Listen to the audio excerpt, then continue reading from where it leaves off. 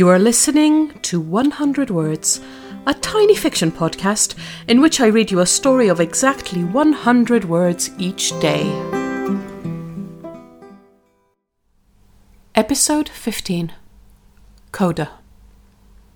They will meet one more time, about a year from now. Jane will message Amelia and ask if she still has her choral score for Fauré's Requiem. Amelia will put it into a bag, along with the jumper Jane left at hers. They will arrange to meet outside Covent Garden Station on a Tuesday after work. Jane will notice Amelia's new haircut and glasses. Amelia will notice the small heart-shaped pendant Jane is wearing. Each will tell the other she is looking well. Then each will go her way, content in knowing things are how they are meant to be. Thank you for listening to 100 Words. This podcast is written and produced by Marilisa Valtazanu. If you enjoyed today's story, why not share it with a friend?